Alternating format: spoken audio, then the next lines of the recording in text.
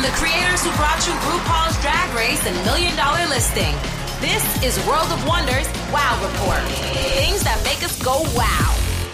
Well, hello and welcome to this week's edition of the Wow Report on Radio Andy, where we count down the top 10 things that made us go wow.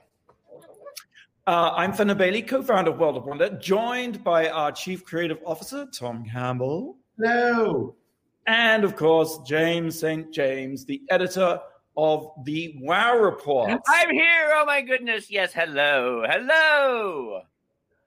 And this is our last show before the election. So I just want to remind everybody to vote. I can't sleep. I'm a nervous wreck. How are you guys doing? I voted yesterday, and I got my housekeeper of 30 years, my long-term relationship, Teresa, to vote for the very first time. So that was an exciting day in the Campbell household. That's very nice. Where did you vote? Because I drove by Wiltern. I was going to go to Wiltern, and then I was going to do Oxford. And Wiltern had a lot of people early in the morning, but then in the afternoon it was completely empty. So where did you go? I filled out the ballot at the dining room table with Teresa. Hers in English, and then we delivered them together to the drop box at West Hollywood City Hall. I do think I'm going to do it in person later today or tomorrow. I think that I like the experience of going into a booth. I enjoy that. Yeah. I want to hear all about it when you do. I cast my vote remotely. I mean, I filled it out and dropped it in the box, hopefully one of the official boxes versus one of the big boxes, before leaving for London, where I'm in lockdown. So... Well, America might not be here next week, so you might be the only surviving member of our trio. All right. Well, while the going is good, let's count down the top 10 things that made us go wow this week. 10, Tom. Number 10. I think, I'm holding up pretty well, I'd like to think, during the pandemic, but I think it's getting to me, and I'm getting crankier and crankier. And I am, going through my social media way too much, and I'm just judging. And this headline popped into my head, and I have to share it with you guys. But watching celebrities lavishly celebrate their birthdays during a global pandemic is not a good look. Now, and I'm talking about Kim Kardashian, the most famous. She just turned 40. She's supposedly all her friends quarantined, like Fenton is now. I doubt it. And went to an island where there's all these pictures of them just having fun. Someone pointed out that everyone had a manicure, pedicure. So it's like there's no way that someone professional did everything on them. So I guess they could have quarantined the whole beauty world as well. And I'm not a Kardashian hater, as you know. I'm a Kardashian supporter. But at this moment in time, I get that 40 is a big year. This is another cranky topic, but at some point, maybe after 30, your birthday's not that important. It's nice. It should be recognized, but it's not. It's my birthday. It's my special day. Because even people online, this is crazy cranky Tom, even people online are like, you see them at their own birthday, just regular people like cheek to cheek, and it's like, yeah, to celebrate my birthday. It's like, the pandemic does not take a day off, bitch. Social distance. And I'll even say, and I don't want to say the name, but I think I'm going to. I think I'm out of control. I think this might be my last show. That even someone as innocuous and lovely who I support, but Jesse Tyler Ferguson, there's pictures of him in Malibu. It's his birthday. They have the new baby, and they have sushi chefs and celebrity guests. And I'll stop talking. Someone stop me before I cancel. No. I want to say that I'm loving Cranky Tom. I want more of Cranky Tom on the Wow Report. I think we need to get you on the actual Wow Report so you can vent a little bit, because I think this is a whole new era for you, baby. It is. I'm loving it. Keep going is what I say. What do you think, Fenton? Have you noticed any of this? I saw your Facebook post and I was like, who could it be who's celebrating their birthday? So I didn't know at first, and I'm very surprised you've turned on the Kardashian empire, Kardashian star. And it's like, I'm not judging you. I completely agree. It does seem a little Marie Antoinette-ish at these times. Yes. And listen, here's the thing. I don't even mind rich people acting rich and doing rich things. Okay, I don't have a problem with that. Right.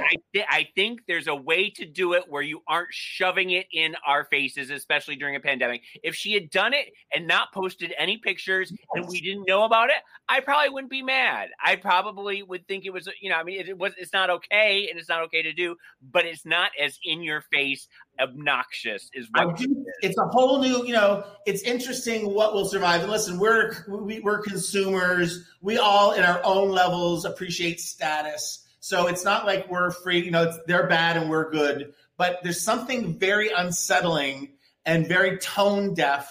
Yes, in a way. Tone deaf is exactly it. Read the room, Miss Kardashian. And it's a different time. It used to be like, and the Kardashians are such a great barometer, right, of what's going on in pop culture, which is why I love them, kind of. And it used to be like more. We're driving this, we're doing that, and now it's like no. Some people are literally in line getting food. And I hate to use those wide comparisons, but it's a tough time for a lot of people. We were all around during the conspicuous consumption of the 80s, and we all enjoyed that, and so we understand that it can be fun. But right now is not that time. All right, let's change the subject. Let's move on to number 9. Number 9. Well, no, we aren't going to change the subject because I'm doing Kim Kardashian part 2 here. And I want to say that I'm really upset with her, and I'm upset with Tom. I'm ruining my number 9. My number 9, I was planning on talking about the David Letterman, My Next Guest Needs No Introduction, the episode with Kim Kardashian. And I went into it, as I always do, a little bit, humph, and I wasn't ready to enjoy it.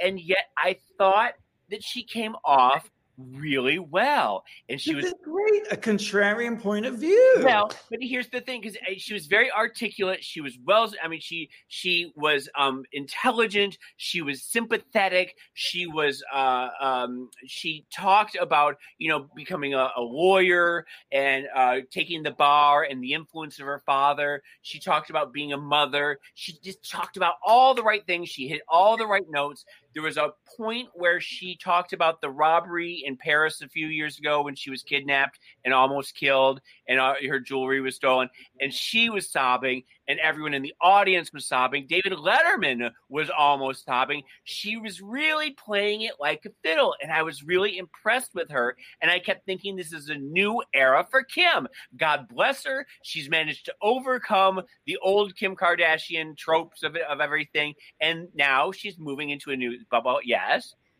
I take no offense at any of that. I do not hate the Kardashians. There's a reason they've lasted so long. Kim particularly, they all have in their own way. But the master of self-reinvention. They're all doing it.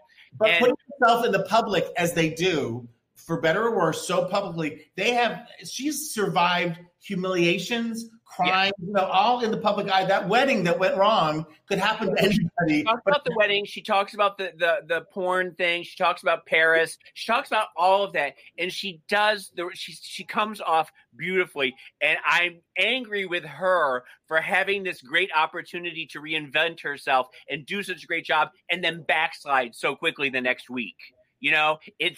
That's what it makes me mad at her for squandering this chance that she had with David Letterman. And David Letterman, who, is famously cranky and can turn on a guest and be very vicious. He was in love with her. As he sometimes is with the women, but he really walked away saying, I'm very impressed with you. And I really hope you all the best for you. And I really am rooting for you, blah, blah, blah. And then the next week she goes and ruins it. So I don't know. But here's my question. Does anyone really care? I mean, you talk about accumulating virtuosity capital, like a new image. But actually, isn't inconsistency what people really seem to respond to and crave? It doesn't matter. You can say the right thing one moment, the wrong thing the next. It's just about it's a way of putting yourself in the press over and over again. If every week you change your positions and become a new person. That sounds like President Trump, but we won't get into that. Mm-hmm. Well, that was the conversation stopper.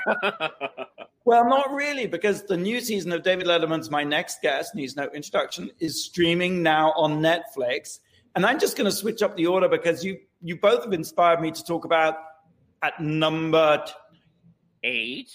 Thank you. Number 8. Feels Good Man. That is the name of a documentary I watched this week on, I know it sounds bizarre, PBS of all things. It's a documentary about Pepe the Frog. And the Kim Kardashian connection is that she tweeted pictures of Pepe the Frog. Now, I didn't really understand the Pepe the Frog thing, but basically, long story short, to give you the end first, Pepe the Frog became known as a symbol of white supremacy and extraordinary racism. But it didn't begin like that. This lovely, sweet guy called Matt Fury had a little comic he did called Boys Club, and he created Pepe the Frog. And it was this sort of loserish, kind of cute character. And Feels Good Man, which was the first thing that went viral, was inspired because his cousin David went to the bathroom one day and pulled down his trousers and his pants to pee. And when Matt said, "Why do you do that?" he just said, "It feels good, man." And so this picture of Pepe the Frog peeing went viral, and that's why he's called Pepe the Frog. PP, Pepe, get it? Wow. Ha! Yeah. So that's like the first thing. But then it becomes popular on this thing called 4chan. Again, something I hardly know anything about. Yeah, but the old 4chan, baby. I know. How long have they got? Cool, isn't it? But that 4chan makes Reddit look like delisted. Right. So he became the go-to symbol of people who call themselves NEET, which stands for no, not in education, employment, or training, like losers who live in their parents' basements. And then girls started to get in on the Pepe craze, and the NEET people, the boys, hated that. They didn't want nice girls thinking Pepe the Frog is cute. So they made Pepe the Frog really gross and do and say really gross things. And that's how Pepe the Frog became this symbol of hatred.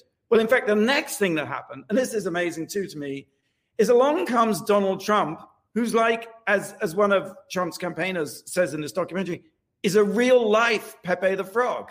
He's able to get extreme reactions from people by saying ridiculous, rude, nasty, obnoxious things. And that's what these 4chan neatos had made Pepe the Frog become. And so then it gets even more. Then Hillary denounces Pepe the Frog. The ADL puts Pepe the Frog as a hate symbol on their website. And suddenly you're making fun of Hillary because she's frightened of a cartoon, right? She's attacking a cartoon. And it's just this sort of brilliantly complex thing about how you can create something like Matt Fury created and completely lose control of it. And someone says at one point, what is more worthless than a cartoon? What is more powerful than Mickey Mouse? And it's the way Pepe the Frog has become this rallying cry for white supremacy. It's just, I can't recommend this film enough. It's really worth watching. What's the name again? The name of it is Feels Good Man. And it's a PBS documentary. It was at Sundance Film Festival, and it's airing on Independent Lens, PBS. Fascinating. Really? I mean, are you aware of Pepe the Frog, James? Yes. I mean, I have a Pepe the Frog stuffed pillow in my apartment that I cuddle with every night. No, I'm kidding. Oh my God. You bought it. You thought I did? You hateful people. I don't really like Green Frog. I mean, he doesn't do it for me in any, I prefer Mickey Mouse, but it's also interesting how because Matt Fury is such a nice guy, he just failed to take control of his creation, and he just let it drift. And then eventually some asshole created a book that was a sort of Islamophobic kids book, and he finally decided he had to do something and sue them and blah, blah, blah. It's really great. I will just say, before we take a break, today is the last day to enter our Wow Presents Plus merch bundle giveaway, which is a bundle of over 10 things, $200 in retail value. Woo! Enter available now on the Wow Presents Plus Instagram at Wow Presents Plus. All right. Should we take a break? Yes. Blake, have you got a question? I do have a question. You know, the phobias, they all have weird names. What is samhainophobia? Stubhane? Samhainophobia. Samhainophobia. Oh, okay. That's SAMHNAINO phobia. Samhainophobia. Samhainophobia. Okay. Must be someone called Sam. All right, we're going to take a quick break. When we come back, we'll reveal the answer and carry on with this countdown of the top 10 things that made us go wow here on the Wow Report on Radio Andy. You're listening to World of Wonders Wow Report. Things that make us go wow. And welcome back. You're listening to the Wow Report on Radio Andy. I'm Fenton here with Tom and James St. James. And Blake, you had a question for us. Yes, I asked, what is samhainophobia? I'm going to say the fear of Sammy Hagar. Ooh, that was going to be my answer, but now I have to come up with another one. I think it's the fear of undercooked pasta. Oh, okay. I think it's the fear of green frogs. It's the fear of Halloween. Oh. Who knew? It's a good one. Is it Halloween today? Saturday. It's not good. I mean, what kind of Halloween is it going to be? It's Halloween in real life. Well, the big thing here in Los Angeles, and I think elsewhere, is the candy shoots that everybody is making. Have you heard of this? It's you make like a giant ski slalom going out of the second story window of your house, and then you have the candy slide down into the people's bags. That's how people are going trick-or-treating. How the infected bags of candy to travel faster to the children in the neighborhood. There you go. I mean, if you sneeze over the candy first, I don't see how it's COVID safe, right? Mm. All right, well, let's carry on with the countdown. Number 7. Number 7. What do Judy Garland, Yes. Lenny Bruce, Okay. Dawn Simpson, Oh, okay. Elvis Presley, and Tom Campbell all have in common? Are you all? They all died on a toilet? Well, yes, and I'm opening up like I never have before here on the Wow Report this week. Wait, you've had a near-death experience on a toilet? I'd like to say I almost died in the toilet this week. What? Yes. What happened? Go for it. Tell us. We're dying to hear. There's an underlying medical condition which I will share. I'm going to write a book about it because no one should have to live in shame. But I have a case of diverticulitis. Diverticulitis. One of the reasons it's not horrible. It doesn't have to be horrible. But when they did my colonoscopy, which we all do after a certain age, they said there's a few little pockets of weakness that could potentially gather food and infection, and it's very painful. So I've had it. I've had one which is really painful. The immediate, and it can lead to surgery and stuff, God forbid. But it's like they just give you a really powerful antibiotic. So I had one that was painful, one that wasn't. I caught early, and then this week I had it. I could feel it again, and I called my doctor. What happens during this? What is it? Painful poo? What is it? Sharp pain in my lower left abdomen. And I'm familiar with it, unfortunately. And I thought it was when people with diverticulosis, whatever, you had sudden bouts of where you have to poop immediately, and no matter where you are, it's like if you don't get to a bathroom immediately, you're. That has not been my case. I've been very regular, but I have this pain. And one of the ways to combat it when you're healthy is to eat lots of fiber. One thing you're not supposed to do when you're actually experiencing the infection is eat a lot of fiber. And boy, did I have a lot of broccoli the other night. So in the middle of the night, I thought I need to, use the facilities. I did. I came back. I said, I need to use them again. I sat down and I had this moment. This is real, but this is be big. It's not, when you sometimes back in the day we drank and things, you're like, am I going to throw up or am I going to poop? You have that kind of like, I don't know where to put the thing. And I was like, I'm going to faint.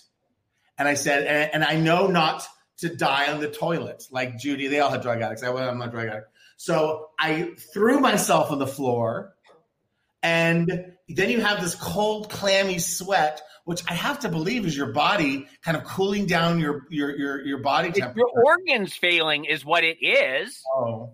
So I'm on the carpet with my upper body, but I'm sure to keep my lower body on the linoleum just in case. Who knows what's going to happen next? I'm still doing a little bit of housekeeping while this is happening.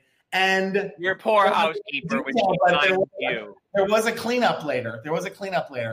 And I didn't pass out per se. I was kind of I was just on the floor somehow. The magical healing power of the floor. I've looked it up since. You're supposed to do that. And outdoor kitty cat came to me and sat with me as I was like a corpse on the floor, wondering, do I call someone? Do I want to go up? And then all night long was a little bit uncomfortable, but I got to bed. And the next day I thought, like, all night I was like, I'm going to have to go to the hospital. I'm dying. And I woke up and I felt fine. And I see the doctor again today. So I know it's a ridiculous story, but it's like, it's that weirdness of like being alone, you know, how fast it can all change. And I don't know. It's just, and the miraculous, I don't know. I still am amazed by what the body does to keep itself going. What incredible presence of mind you had as you sensed you were fainting to throw yourself on the floor. It's so brilliant. And I totally know that sensation about puke or poop.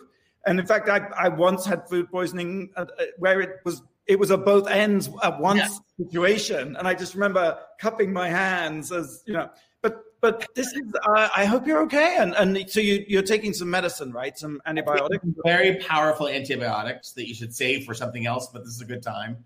And I'm seeing my doctor again, and I feel much better. But it's also like a vasovagal response where it's like it's a nerve in your neck and your blood pressure drops. And sometimes people can get it from the sight of blood or something that really frightens them. But this was more physically caused. So I did not, spoiler alert, long story short, I did not die on the toilet this week. And may you never. God bless. Or is this just a preview of what's to come? You might want to play this tape back on my memorial episode. I think so. How did Tom pass away? Let's hear it from Tom himself. Pass away. Pass. Yeah. Okay. So James, number 6. Number 6.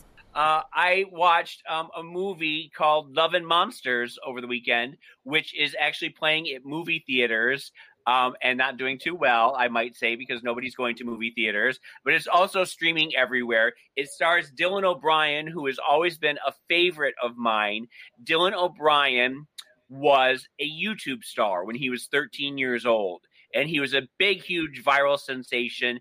And everyone said he was like the next Justin Bieber. He was the next, big superstar.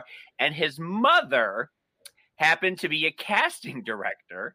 And she cast him in Teen Wolf, which you think like that would be nepotism and everyone would hate him and everyone would hate her. But he ended up being the breakout star of Teen Wolf. And he was adorable and funny and really brilliant, really, really brilliant. And from there, he got a movie franchise, The Maze Runner, which was supposed to be the next Hunger Games. And it was supposed to take over, and it did not, and it flopped. And he ended up being sort of a nobody in Hollywood again. And this is his big comeback. And it's once again, it's sort of a dystopian future where monsters have taken over. There's been a comet lands on the earth, and the radiation changes all the animals into giant super slugs and giant, this and that. And so all the humans now live in underground bunkers. And he is he's in an underground bunker with a bunch of people, and he's talking on a ham radio to someone who's a girl 10 miles away. And he decides to go above ground and go and, face the monsters and go and try and get to this other underground bunker. And that's sort of the whole setup. And he runs into monsters and he runs into other humans on the surface. And he finally gets to the girl, and everything is not as we think it is, and blah, blah, blah. But I wanted to hate it. I went into it being like, I was cranky and I wasn't in a good mood. And I fought it, and I kept thinking this is like Zombieland. It's like every other, apocalyptic movie. But it really goes in a bunch of different directions, and he is a star. There's no getting around it. He is really, really adorable and funny, and he can carry a movie like nobody else. And so I do give this 2 thumbs up, and I recommend everybody give it a chance. How do you watch it? I paid $19.99 to watch it. That's why you were grumpy going in. That is why, because I was like, my God, if I'm spending $19, this had better be the most original, best goddamn movie I've ever seen. And it takes a while for it to wind up.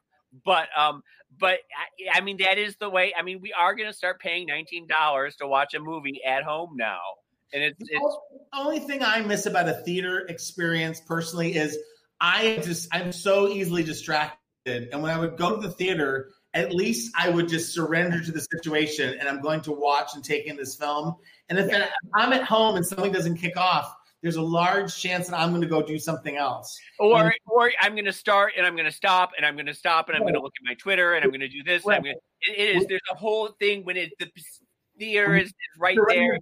Experience. And a lot of times that's not fair because sometimes stories need a moment to percolate. They don't. Yeah, they don't this one need a good 20 minutes before you surrender. Yep. All righty. What is it called, James? Love and Monsters. Love and Monsters. That's a good title, I guess. It is. It's a very good title. Very Halloween. At number 5.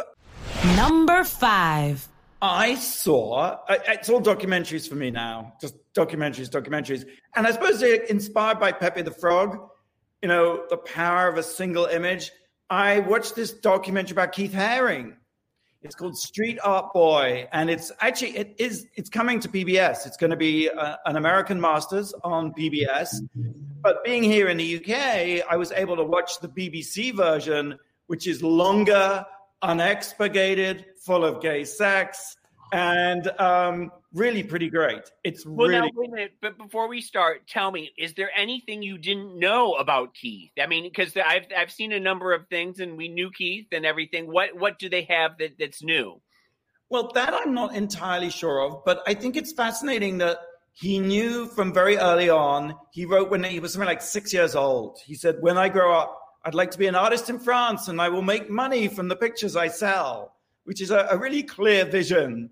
Manifesting, yes. Yes, right. And then, James, it was just lovely because it's got Anne Magnuson, Kenny Scharf, Tony Shafrazzi. It's got everybody's in it. And it's just a great story to tell because was there a Patty Astor? Is Patty Astor still around? I can't remember. He is not in it, but I mean, in some respects, James, it's a normal story, comes to New York, has no money, spends his first night in the YMCA, which is, by the way, what I did when I came to New York too. It's what Steven Sabin did when he came to New York too. Right. There you go. It's a rite of passage. He went to School of Visual Arts, and his breakthrough moment was when he saw these blank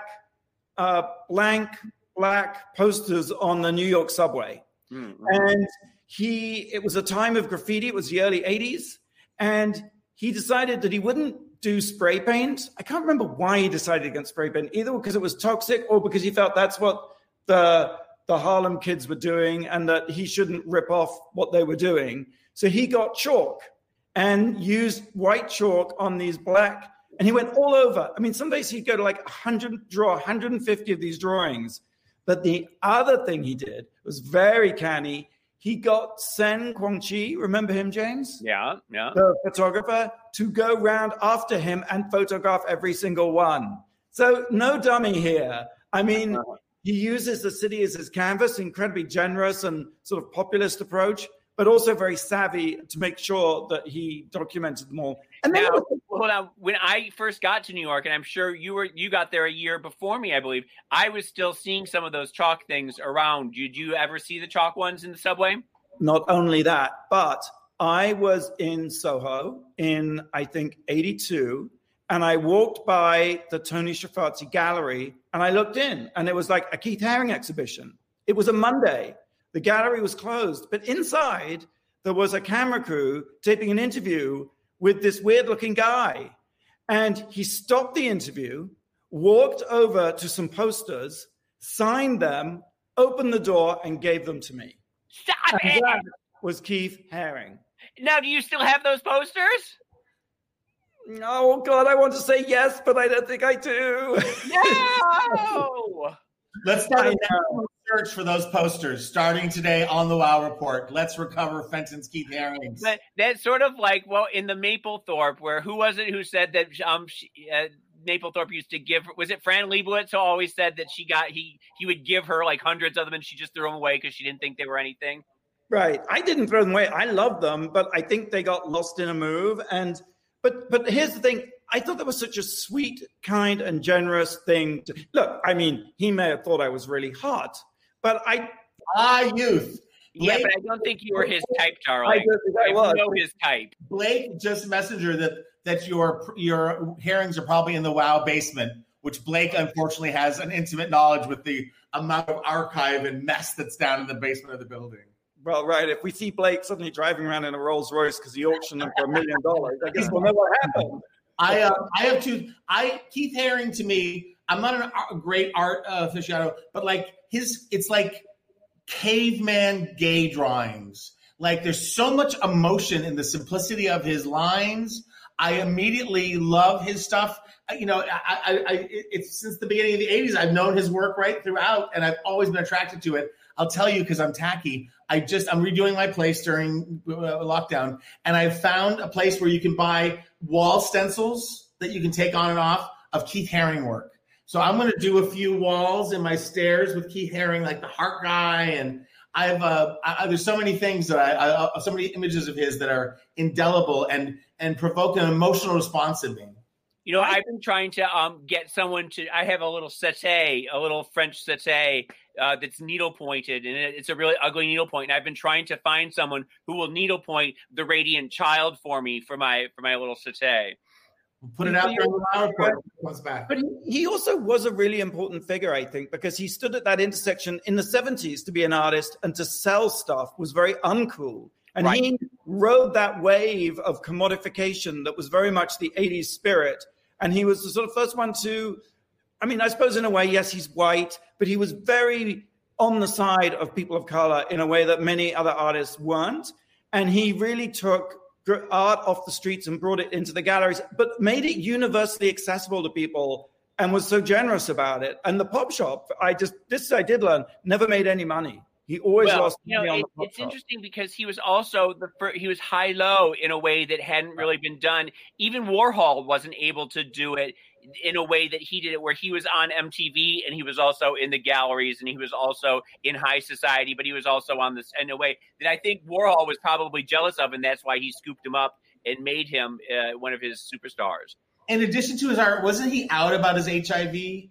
That's the other thing. Incredibly unapologetically, openly gay. Again, at a time when a lot of the art world was in a closet as big as the Ritz. Yeah. And his art was also very sort of frank and erotic. And when he got HIV, out with it immediately. So, and just kept working frenetically to the end. I mean, James, I shed a few tears. And I just think it's an amazing story of sweetness and generosity. And in interesting contrast to Matt Fury, who created Pepe the Frog and lost control of it, and it's been turned into this evil, nasty thing.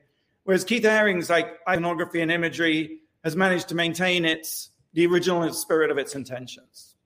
Yes, that's Keith Haring, Street Art Boy, coming to American Masters on PBS very soon. We'll take a quick break. Bring Back My Ghouls, which is a big Halloween special celebrating the Queens of Drag Race Season 12, is on today. Yeah, launches on WOW Presents YouTube and WOW Presents Plus.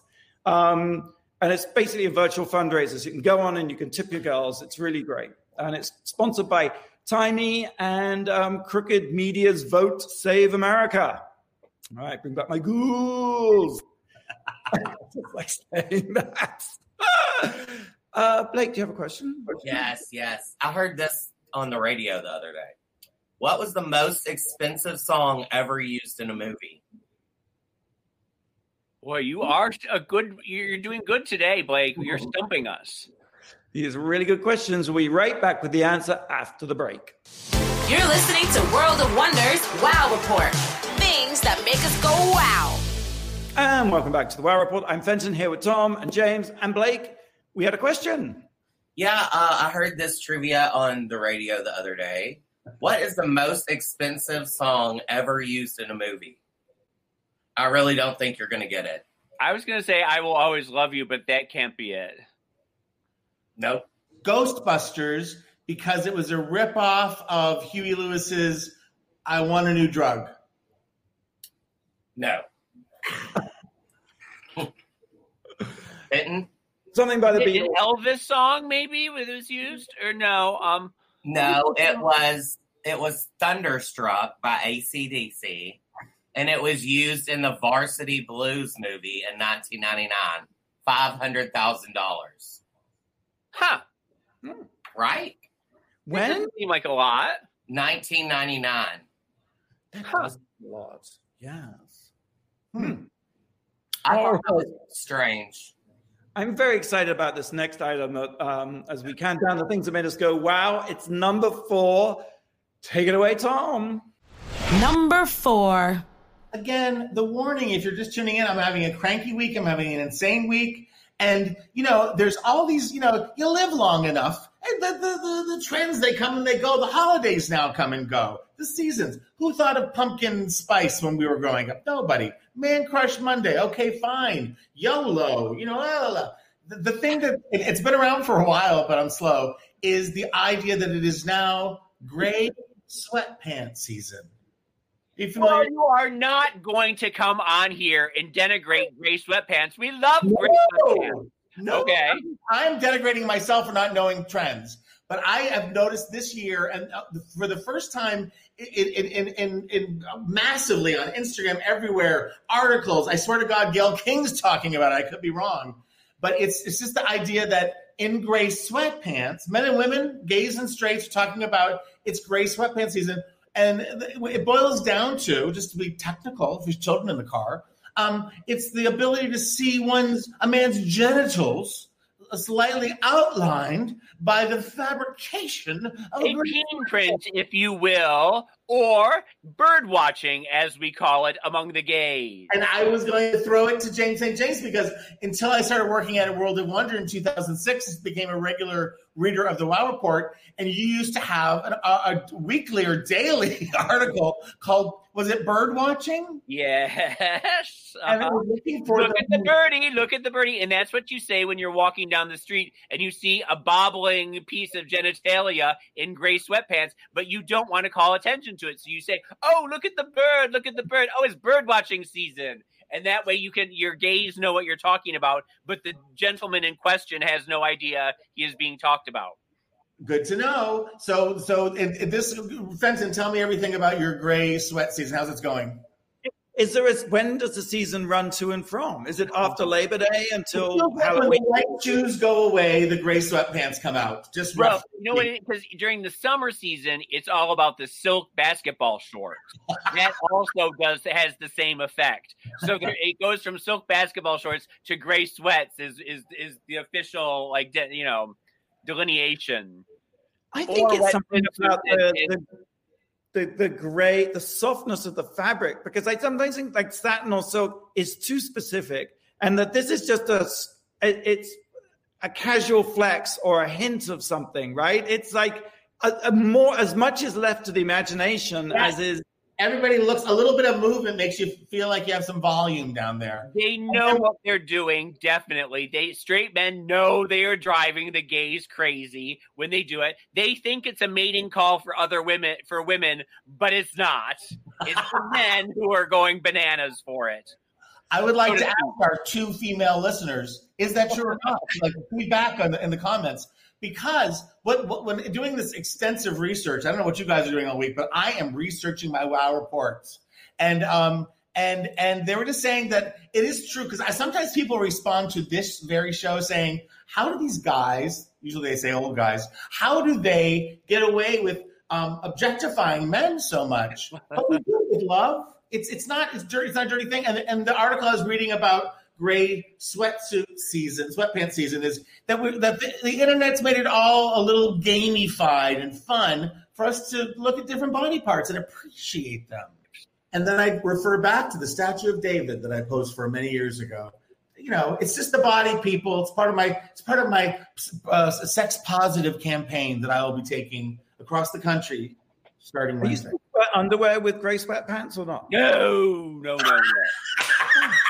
Another thing for the comments. Do you wear underwear with your gray sweatpants? Please let us know. Okay, well, let's move on to number 3. I have a feeling there's going to be a little bit of a link back because of what goes on in this next item. Number 3, James. Number 3. I had watched, Borat 2, subsequent movie film, and I'm not always a Borat fan. I'm not always a Sacha Baron Cohen fan. I don't understand the humor sometimes. I don't get it. And everybody I know, I talk to, and they say, "Oh, I'm watching it for the 10th time. Oh, it's just the funniest thing I've ever seen." And it's weird because sometimes to me, I grew up in Michigan in the 70s, and there were a lot of Polish jokes. That was the group of people that were made fun of, and they were in everything. And it always made me very uncomfortable, and I didn't like it. And to me, the Kazakhstan joke thing feels sort of mean-spirited sometimes. I don't know. But I understand that basically what he's doing is he is making fun of the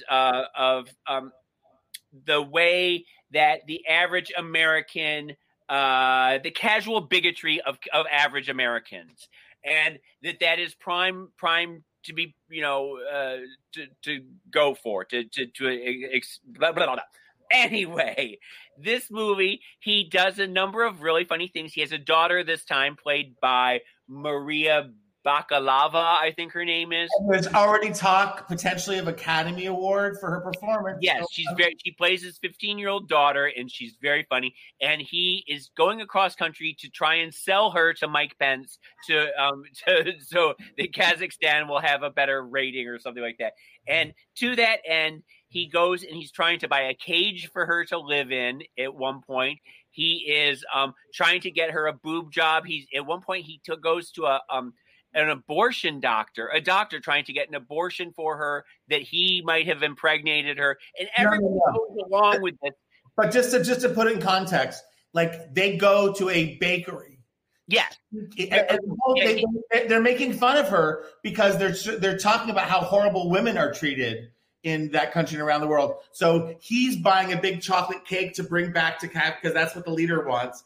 And the daughter's like, "Please, can I have something?" And she takes a cupcake with a baby on it, for a shower, and she eats the baby. But they have to go out into the alley, and so to eat it, and then she has a baby inside of her. So they go to a Christian anti-abortion clinic where they're like, the baby's inside of her; it needs to come out. I feel bad because I put it there. Yes.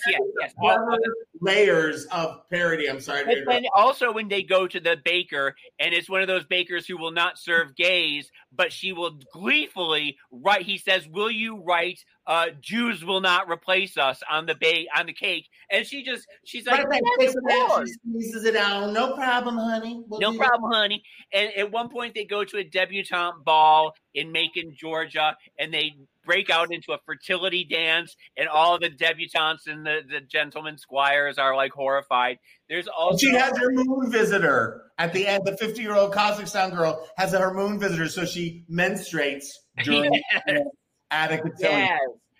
There was also let me see. It's mind-blowingly good.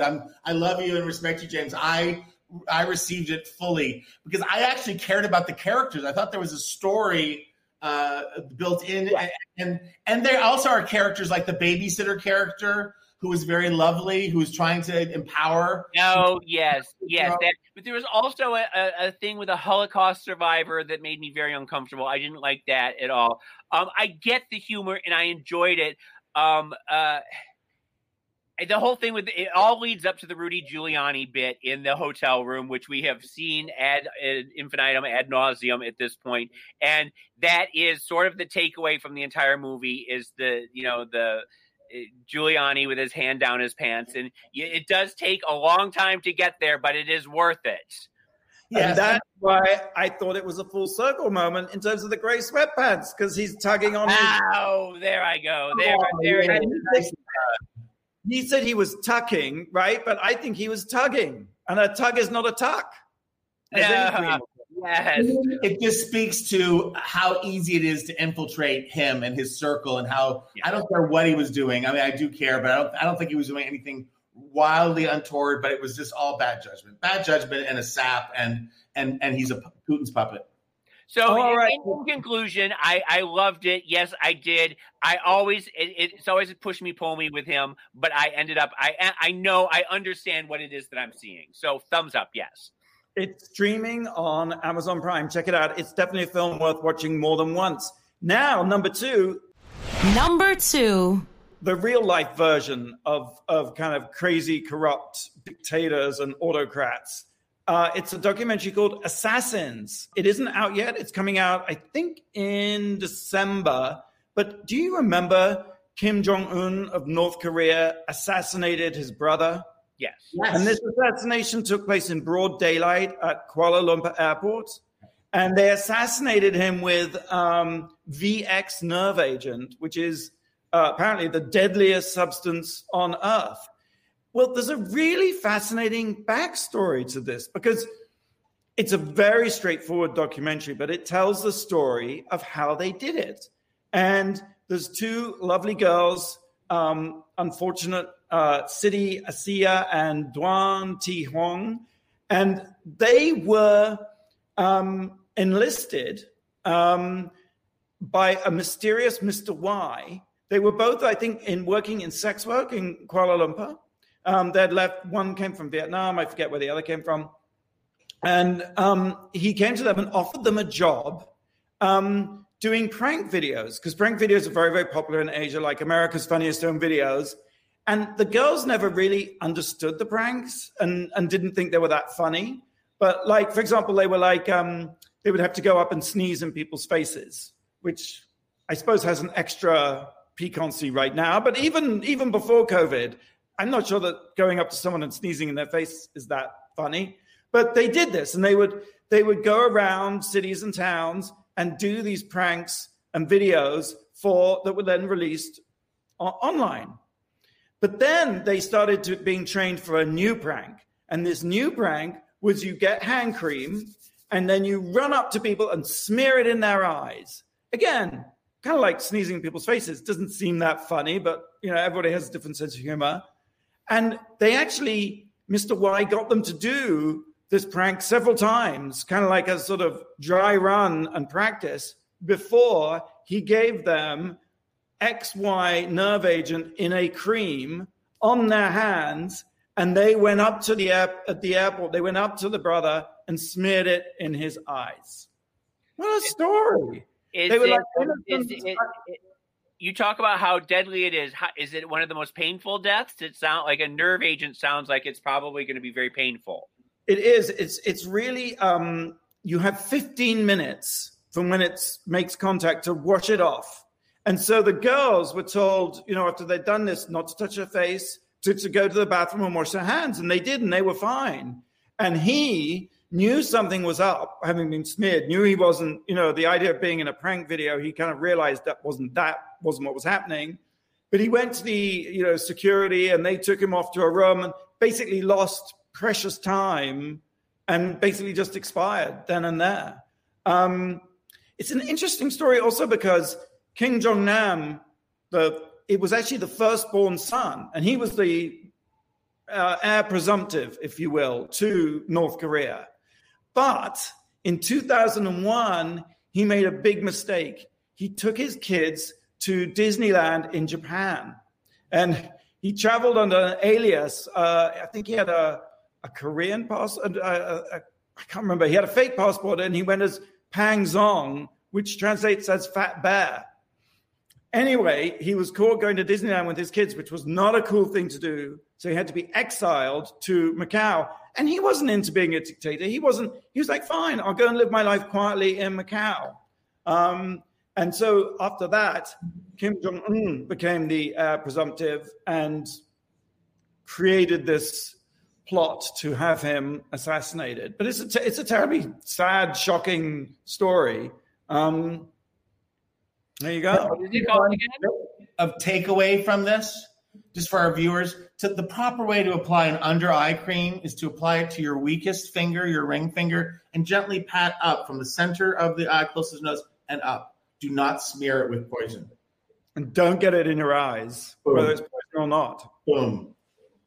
All right, let's take a quick break. When we come back, we'll reveal the number one thing that made us go wow this week. You're listening to World of Wonders Wow Report. Things that make us go wow. Welcome back to the Wow Report. I'm Fenton here with Tom and James St. James. We have reached the number one thing that made us go wow this week. Tom. Number one. Well, if you're listening to the show at this point, you're probably a Democrat. So we encourage you, if you haven't already, to vote. Save our democracy. I just, next week when the show airs, next week when we are together, we will, God willing, know who the next president for the next 4 years is. Possibly. It might go on for another month. That's what I'm saying, God willing. So Yeah. if that's the case, I just want to take us back 4 years ago to this week. Where were you and what was it like when you found out that Hillary had lost and that Donald Trump was elected? James, you start. I remember it well. I was at World of Wonder, and we had gone out with a camera onto the street to do a video celebrating Hillary's win. And we were out there talking to everybody about how great it was that Hillary had won, blah, blah, blah, thinking that we would piece it all together and put it up after we found out about Hillary winning. And I went back into the office, and we had a television in my cubicle that was watching the results. And I remember Rue walking out of a meeting, and I said, "Happy Hillary Day." And she was like, "Happy Hillary Day." And we were all happy. And then all of a sudden I saw Florida was going Trump. And I know well enough that when Florida goes Trump, that's it. That's game over. And I said, I ran out and I said, Florida just went Trump. And everyone said, no, it did not. And Tom Wolf was furious, and he was angry, and he said, "It's not happening. This is not happening." And he stormed out of the building. He was so mad. I remember Randy came out with tears in his eyes as he realized what was happening. And I just remember just that sinking feeling of then Pennsylvania went, and then Michigan went, and then you saw everybody else toppling in line, and it was just Fenton, where were you? I was leaving on a red eye, so it was like touch and go when the plane took off, and then I think about halfway through the flight, I woke up and it was like I just looked through my bleary eyes and it said Trump wins, and I was like, this must be a nightmare, and I went back to sleep. I just didn't believe it. I thought they must have got it wrong, and then it wasn't until I got to the hotel, the newspaper, New York Times, said Trump. And oh my God, what a depressing day that was. It was just so awful. Were you in New York? I was in New York alone and just sort of weeping, and I think in the office it was pretty grim too, right? I think people were just the next day, yeah. I mean, it was very hard. It was do you remember the feeling on the street? I remember going to a grocery store in the bank, and just everyone was silent and just walking around like zombies. It was a bit like what after 9/11, where the whole city was just trying to comprehend what had happened. My experience was a combination of yours, because I don't remember why, but I was going to New York too, but unlike Fearless Fenton, who takes red eyes like it's, a drink of water, I flew the next morning. So I was in the office. I remember Rue being there for something. I remember having my I Just Voted sticker on.